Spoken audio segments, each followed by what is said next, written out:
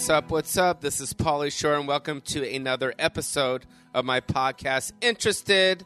Why do I call it Interested? You guys know, because I'm interested in the people that I'm talking to and interviewing, and I'm excited about this week's episode because we're going back to Washington, D.C., where we interview a new friend of mine. He's, if you're into politics, you'll love this stuff. He's the founder and president of Americans for Tax Reform. He's the tax man.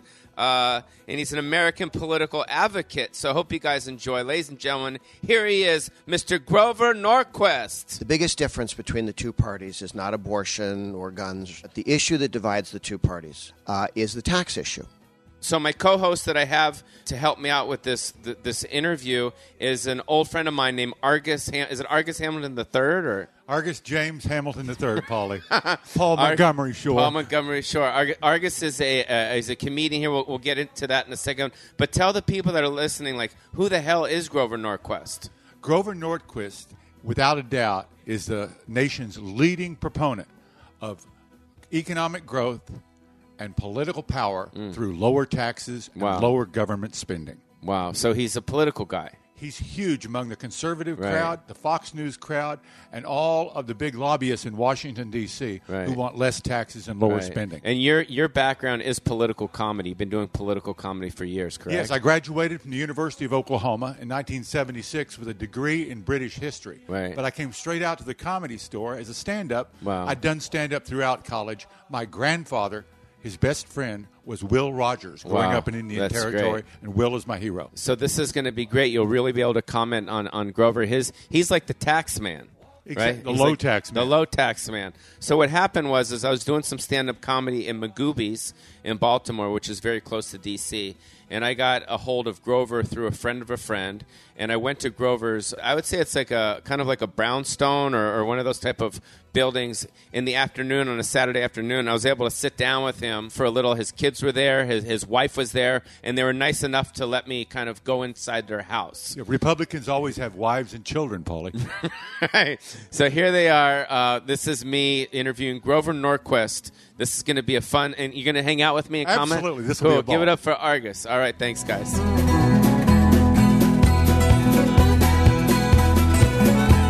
So how do you pronounce your name? Because when they told me I was coming to see you, I knew who you were. I'd seen you on different TV shows talking.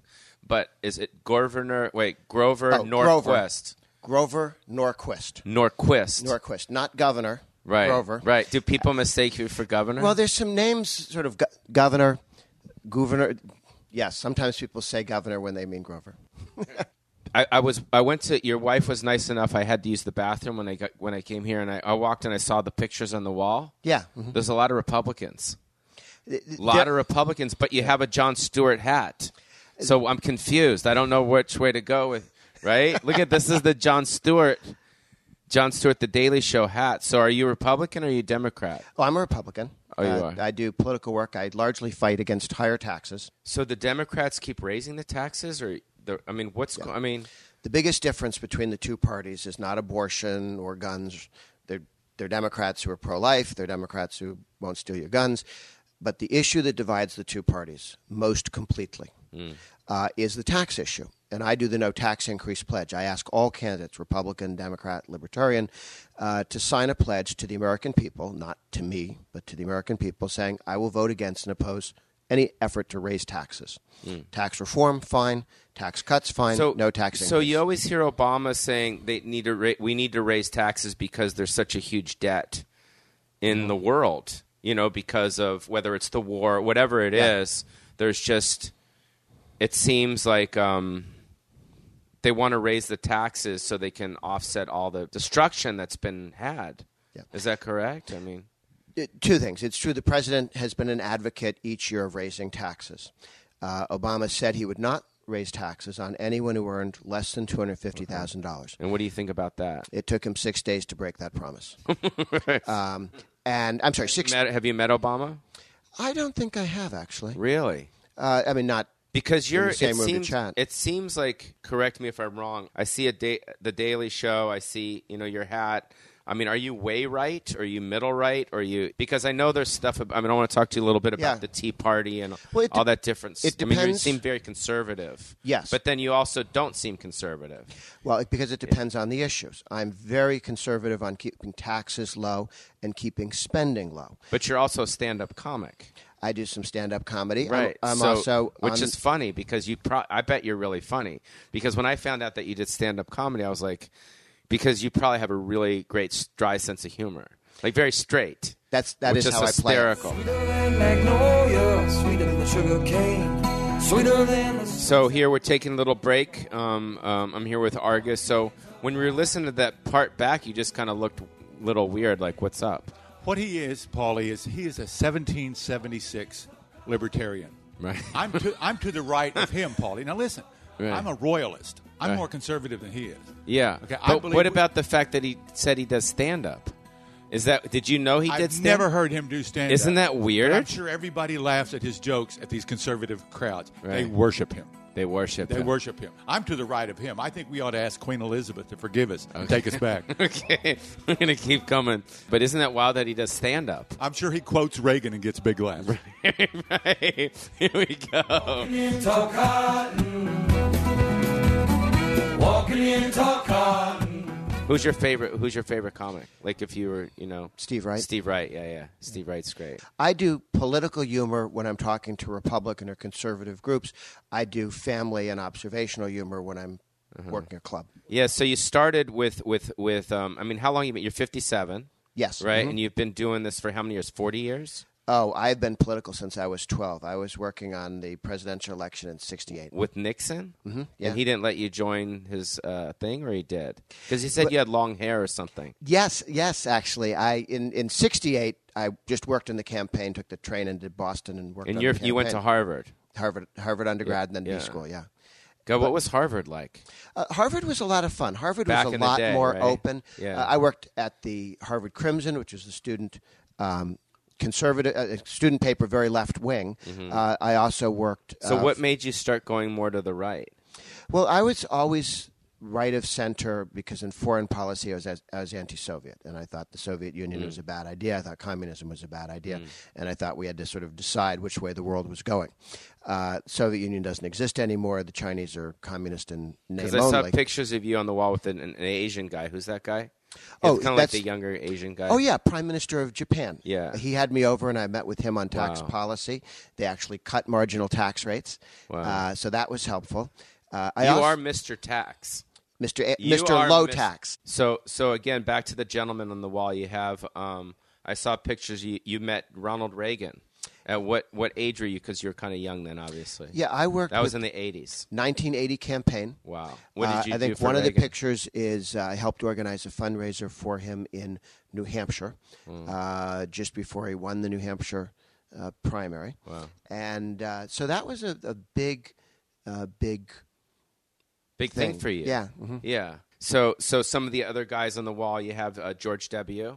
Yep. Right. Mm-hmm. And I read and did a little research about you that you helped him get elected.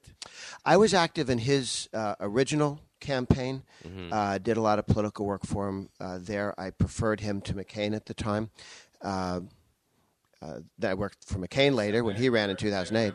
Because I remember George Bush being on TV a lot, and when he was the president, I remember you being with him a lot. I worked with him. I worked with his folks. They were very good. They didn't raise taxes. There was a small tax cut each of the 8 years he was president. How would he say your name when you'd come in? Hey man, there's Grover, right?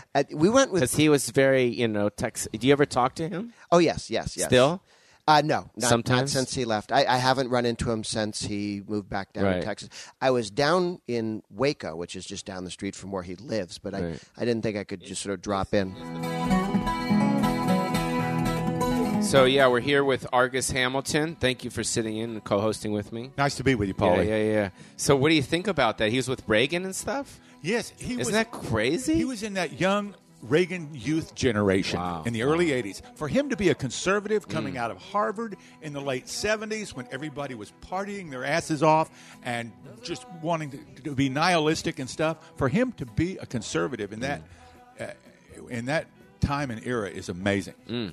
It really is. He really does stand out as singularly exceptional because guys like that in that era, they were crazy.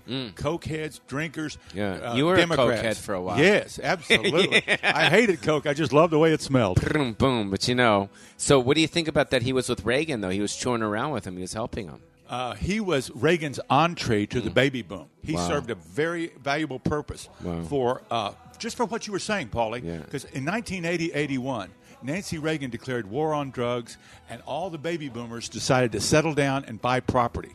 The baby boomers settled down in the 80s, and Grover Norquist was Reagan's point man to the baby boom generation. Right. He was very important. So you've to Reagan. known who this guy is for a long time. Absolutely. Yeah. He's a really nice guy. He makes all Republican candidates sign a no tax increase pledge before they'll get that support. That's hysterical. He's very powerful. Cool. So here we go. So I'm there with him at his place. I went to the bathroom. You know what I mean? He let me use the bathroom at his place, and I'm walking down, and I see all these different people on the wall, right, that he's with. And he's there. Was the flush handle on the right? I don't. Yeah. I think. No, I don't remember. Pauly Shore, Argus Hamilton, and are you still interested? Absolutely. This guy's interested. Yeah, he's awesome. He really is. Here we go. Walking in tall cotton. Is the political business very similar to Hollywood, meaning you guys kind of all work together, but when the cameras are off, you kind of go your separate ways? There's a lot of that. Right. There are like, people do you hang work out with any people when the cameras are off that other people would be familiar with? Well, we're talking about doing comedy. I help recruit people for a show called Funniest Celebrities in D.C. So once a year, you get people who aren't politicals, who aren't comedians. I got Ralph Nader this year. Yes, I met Ralph. He's in it.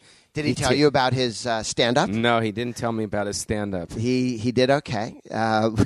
We had Lieberman, the Democrat former congressman from Connecticut, who mostly made fun of the fact that he wasn't funny, which was true, but it was funny that he wasn't. And we had Arlen Specter, late senator from Pennsylvania, who told 6 of the oldest, longest shaggy dog dirty jokes you've ever heard. What type of stuff?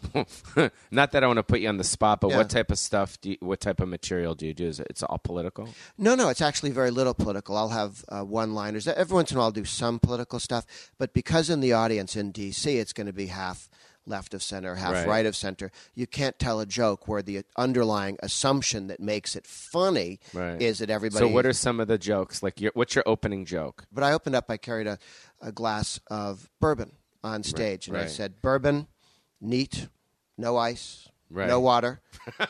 That's funny. I never drink water. Right. Dick Armey tortures people with it. Right. And That's great. And it gives it an awkward taste. Right. Sweeter than the sweet south winds when she calls my name. She got I mean, obviously, hey, we're still here. This is Pauly Shore. Argus Hamilton, say what's up. He meant to say Dick Cheney tortures people with it. Yeah, that's what did he say? Dick Armey. Oh, Dick Armey. But it's still. I mean, I think. Line. Yeah, it's a funny line. Yes, it is. That's a great line. It was interesting because that line, it seemed like it was anti-Cheney. Yes, it was. Yeah. And it shows but he'll do anything for a laugh. Right, which is good. Now, I'm not sure, because if he was really a crusader, he would go up there, and if he was really a stand-up, Paulie, he would go up on stage and sell them on his personality and on his outlook. Yeah. He would take those liberals and turn them into moderates. He would take the conservatives and turn them into acolytes. Yeah. Grover, if you're listening to this, I know you are. This is Argus Hamlin. Say what's up to him. Hey, Grover, nice talking with you. Yeah. He's a great guy. Argus has been doing stand-up for a long time, and because I told Grover that I would introduce him to the comics here at the Comedy Store, because I know he does Bill Maher sometimes. Yeah. And you would help him kind of go on stage here at the store, right? Absolutely. If Grover came? I'd introduce him. All right, Grover, so you got your 6 minutes. All right, we're going to keep on cruising and listen to some more Grover Norquist, Pauly Shore on the podcast with Argus Hamilton, my co-host, with Interested. Here we are.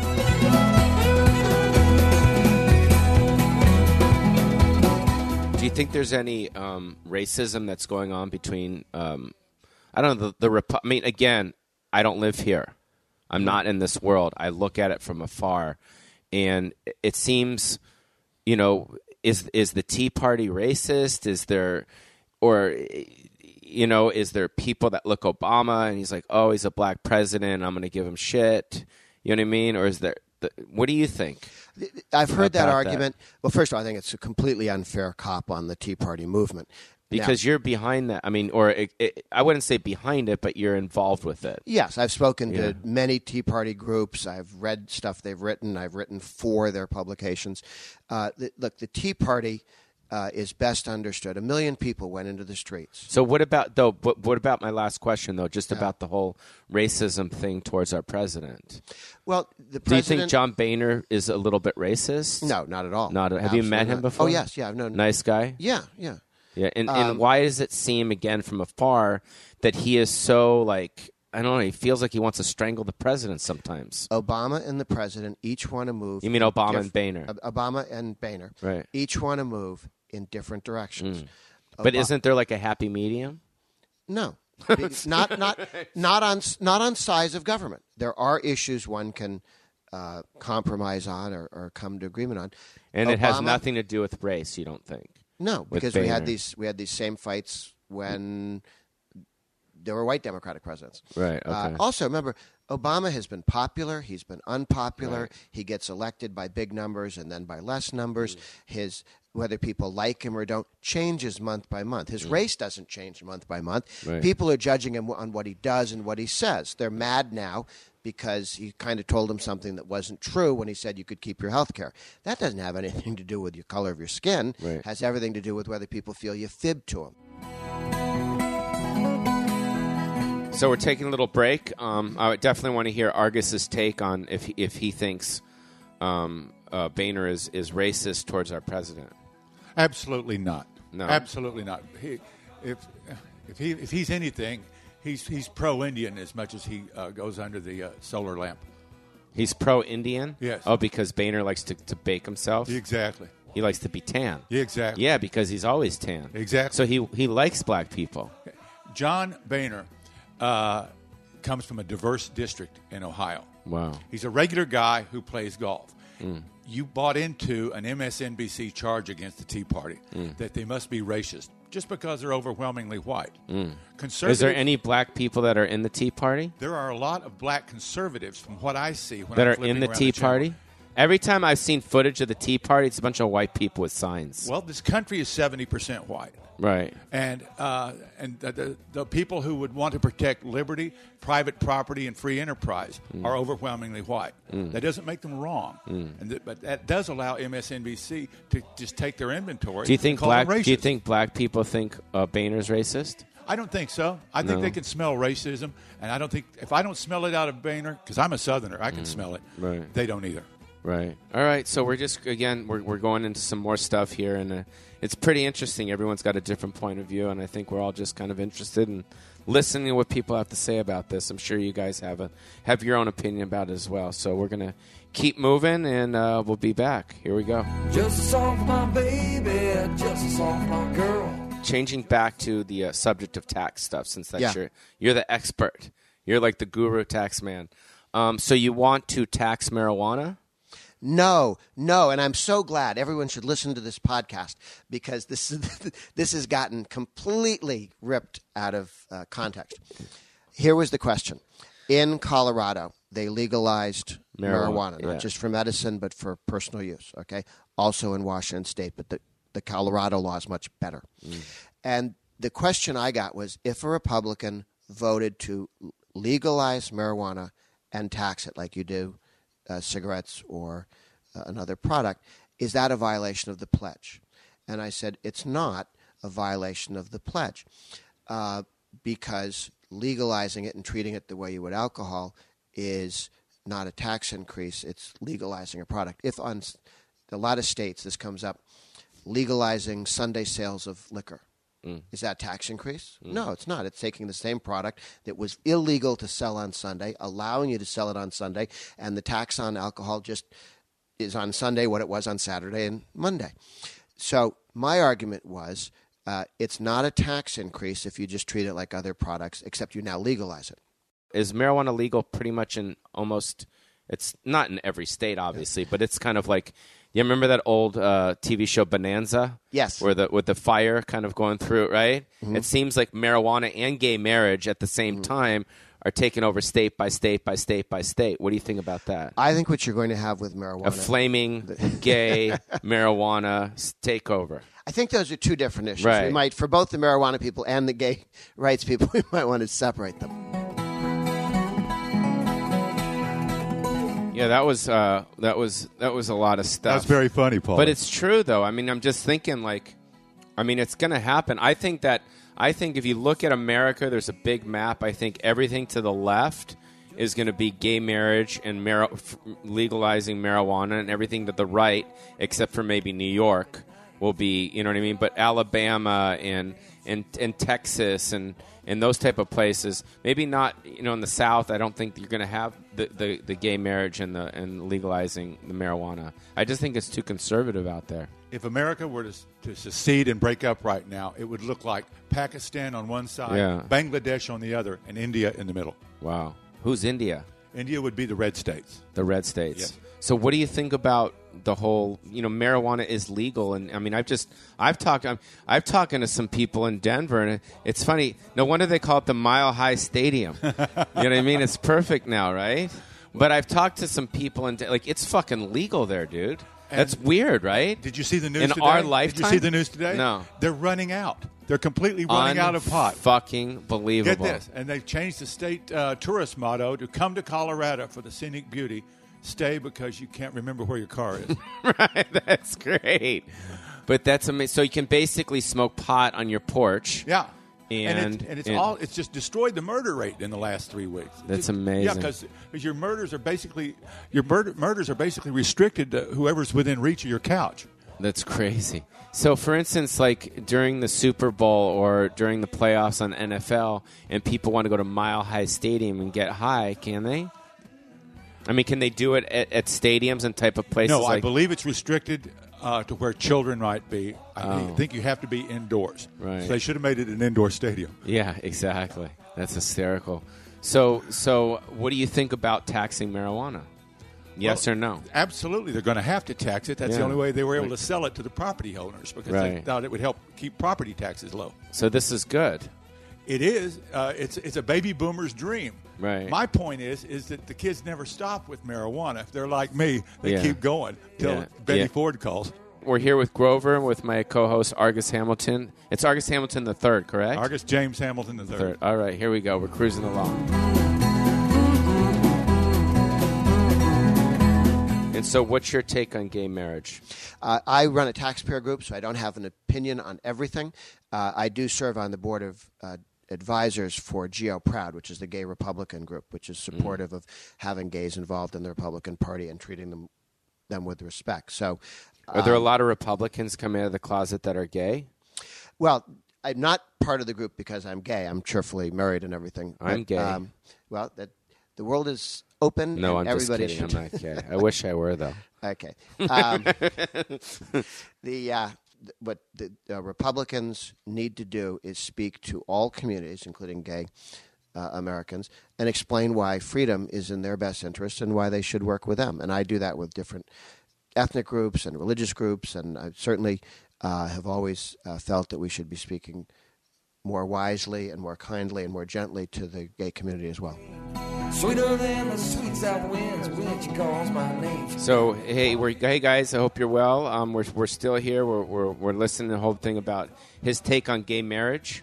What do you think? Well, Republicans have an interesting angle on gay outreach. They have an entire club called the Log Cabin Republicans. Wow. And they call themselves Log Cabin Republicans after Abe Lincoln because they have documented evidence that Lincoln was gay. Wow. And he was they say he was gay. Obviously, he wasn't into bondage, considering the war. But he had his log, right? He did. His log was there. That was part of his penis. But they absolutely believe that Lincoln was gay, and they try to organize gay support for the Republican Party, particularly among libertarian gays, through Log Cabin Republicans. So why is it that you think that, like if you always hear liberals and Democrats like openly gay, you never hear Republicans openly gay. So a lot of the Republicans are not openly gay, but they're really gay. That's because many of the Republicans you know about and are famous happen to be from the South and in these red states that are raised Baptist and evangelicals. And it's still a mark of shame for many of them to come out and be gay. So Publicly. do you think they'll ever come out? Absolutely. Pretty soon. It's just like that Bonanza fire you talk about. Yeah. It's going to burn everywhere. It's going to burn everywhere. But just a big flaming America. Everyone's gay. It's awesome. And well-dressed. Well dressed. Okay, here with we go. accessories. That's right. Song for the woman that I love, bigger than the whole wide world. So what do you think that? What do you think about that? Obama wants everyone to have health care. What do you think about that whole thing? Well, I would the legal. Everyone has to have it. Okay. Well, there are two things. I think everyone should have health care also. Yeah, because I don't before Obamacare, everyone doesn't have health care. Well, no. Before Obama, if you walked into a hospital and you had no money at all, they took care of you. Everyone in the country had health care. Yeah, they took care of you, but you got a fat bill. No, actually, not if you're poor. Really? No, because what Obama said was, right now you go into a hospital, you have no money, you're not a citizen, or you're poor, or you say you're poor. They have to take care of you. Okay, they're stuck with you. Yeah. The law requires the hospital to take care of you. That said, Obama said that's terrible. What we're going to do is force those people to buy insurance. We're going to tax you and buy insurance for some of them, not all of them, just some of them. The number of people who are getting insurance out of Obamacare is actually a very low number. It's not a very big number. We're still leaving millions that don't have insurance. I think the most important thing we can do is reduce the cost of health care and the cost of insurance. Obama's moving us in the other direction. All of these plans he has are raising the cost of health care for most Americans. So I think what he says he wants to do and how he's going about it don't match. And he has more faith that when the government says we're going to run the post office, we'll do it well, that's true. I tend to think I want mail delivered, whether it's by email or FedEx or UPS. A government monopoly is not the best way to deliver the mail, run the motor vehicles department, or handle health care. So do you think this thing's ever going to get worked out? Life is messy. Politics is messy. I hope it will. So you're saying it's like a world of swirl, like people are going to sign up and then they're going to get screwed? Well, right now, if you look at what they're selling versus what people used to be able to buy, you're pushing people into higher cost health care, particularly for men, but for women also. Do you have health care? Absolutely. You do? Yeah. Did you get Obamacare? No. Whoa. Absolutely not. Why not? Because Obamacare is like one of those hospital gowns that tie in the back. You just think you're covered. Right. Okay? What Obamacare does is... How do you know that for sure? Because I've read it. Really? Right? Obamacare is insane. It tells 20-year-old kids that it tells men you have to be covered for giving birth, and it tells women they have to be covered for testicular issues. It's crazily overinsured. But on the bright side, for the first time in her life, Chaz Bono is covered either way. Right. So seriously, though, all joking aside, like, why is this thing a debacle? Like, what's going on with it? It's more about that civil war you and I were talking about. The people who want to control the country from the state, they want everybody controlled through Obamacare.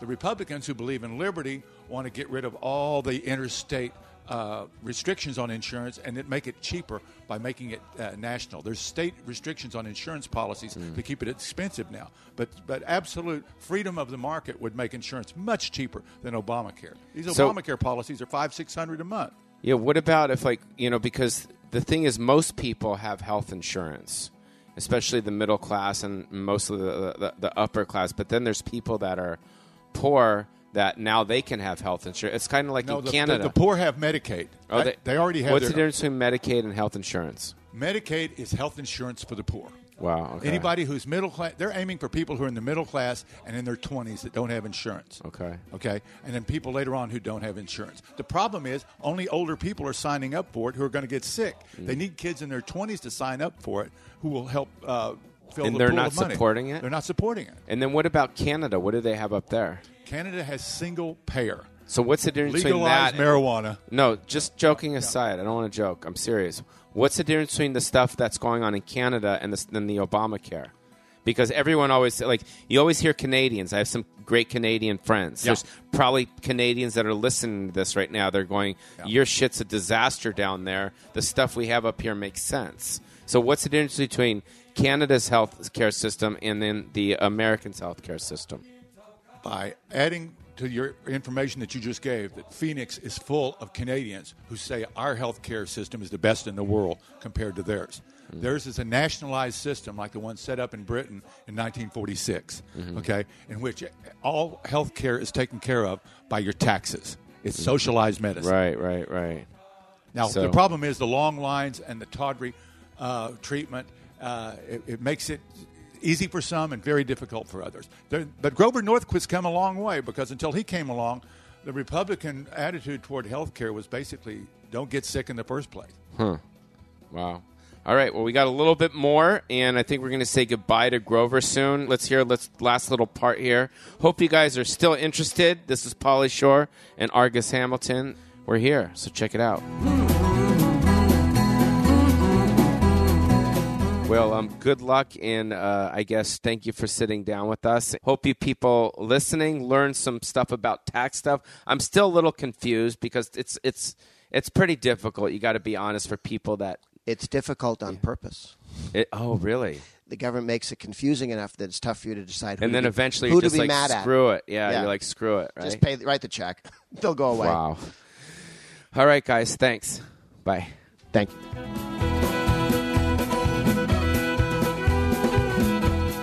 Wow. Thanks, you guys. That was great. That's the end. But it's just the beginning, right? Pauly, you scored an interview with Mr. Conservative. Wow. And you heard him commit himself to several issues that conservatives don't like to talk about. Yeah. Marijuana and gay marriage. Normally you talk to a Republican about same-sex marriage, they say, hey, my wife and I have been having the same sex for 46 years. Right. But you got him to talk about it. It was a good interview. Yeah. It was cool. He was just a really sweet guy. Grover, I want to thank you and thank your wife for letting me come inside your home when I didn't really know you that well. And he let me sit down with him and take up some of his time. Also, if people want to see you or hear you, they come to tell us the people that they want. Well, Pauly, I'm on every night at your Mother's Great Comedy Store here on Sunset Boulevard. I'm on at 9:15. And if you'd like to read my monologue jokes, they're in a whole bunch of newspapers every day. You can go to argushamilton.com. Right. We'll have some fun every day. Cool. Well, thank you for being part of my... Thanks for having me, Pauly. Yeah, thanks for being part of my program. And hopefully all the people listening, they got a little bit more educated about tax stuff. I'm still confused about the whole tax thing. Well, you're Pauly. Yeah, that's true. Okay, guys, see ya. All righty. Well, that was pretty cool, you guys. I hope you learned a lot. I know I did. We're my pundits out there. I want to put a special shout-out and a thank you to Grover Norquist, and his Twitter is at Grover Norquist. Argus Hamilton, thank you for commenting, and his Twitter is at Argus Hamilton. All right, so we want to tee up next week's episode. This is actually the final episode of this particular season, and I want to tee it up pretty nicely. We're going to go to another direction. I hope that you guys are into sports. Any sports fans out there? We're going to. I sit down with the dude with the beard. Remember the dude with the beard? He's a pitcher. He's not an NBA player. He's a pitcher. I don't want to tell you what team he's on, but he's a pitcher. And his name, we got him, or he was on the San Francisco Giants, and his name is Brian Wilson. Let's just put it this way. After every meal, I got to pick things out of it. Well, that's it, you guys. I want to put a special shout-out to Tim Ray for playing the music under Argus Hamilton. Follow me on Twitter, which is at Pauly Shore. If you haven't seen the documentary, it's out there. Pauly Shore Stands Alone. My website is paulyshore.com for information of where I'm touring and what's going on in my life. And I guess we'll see you next week. I hope you're still what? I hope you're still interested. Bye, guys.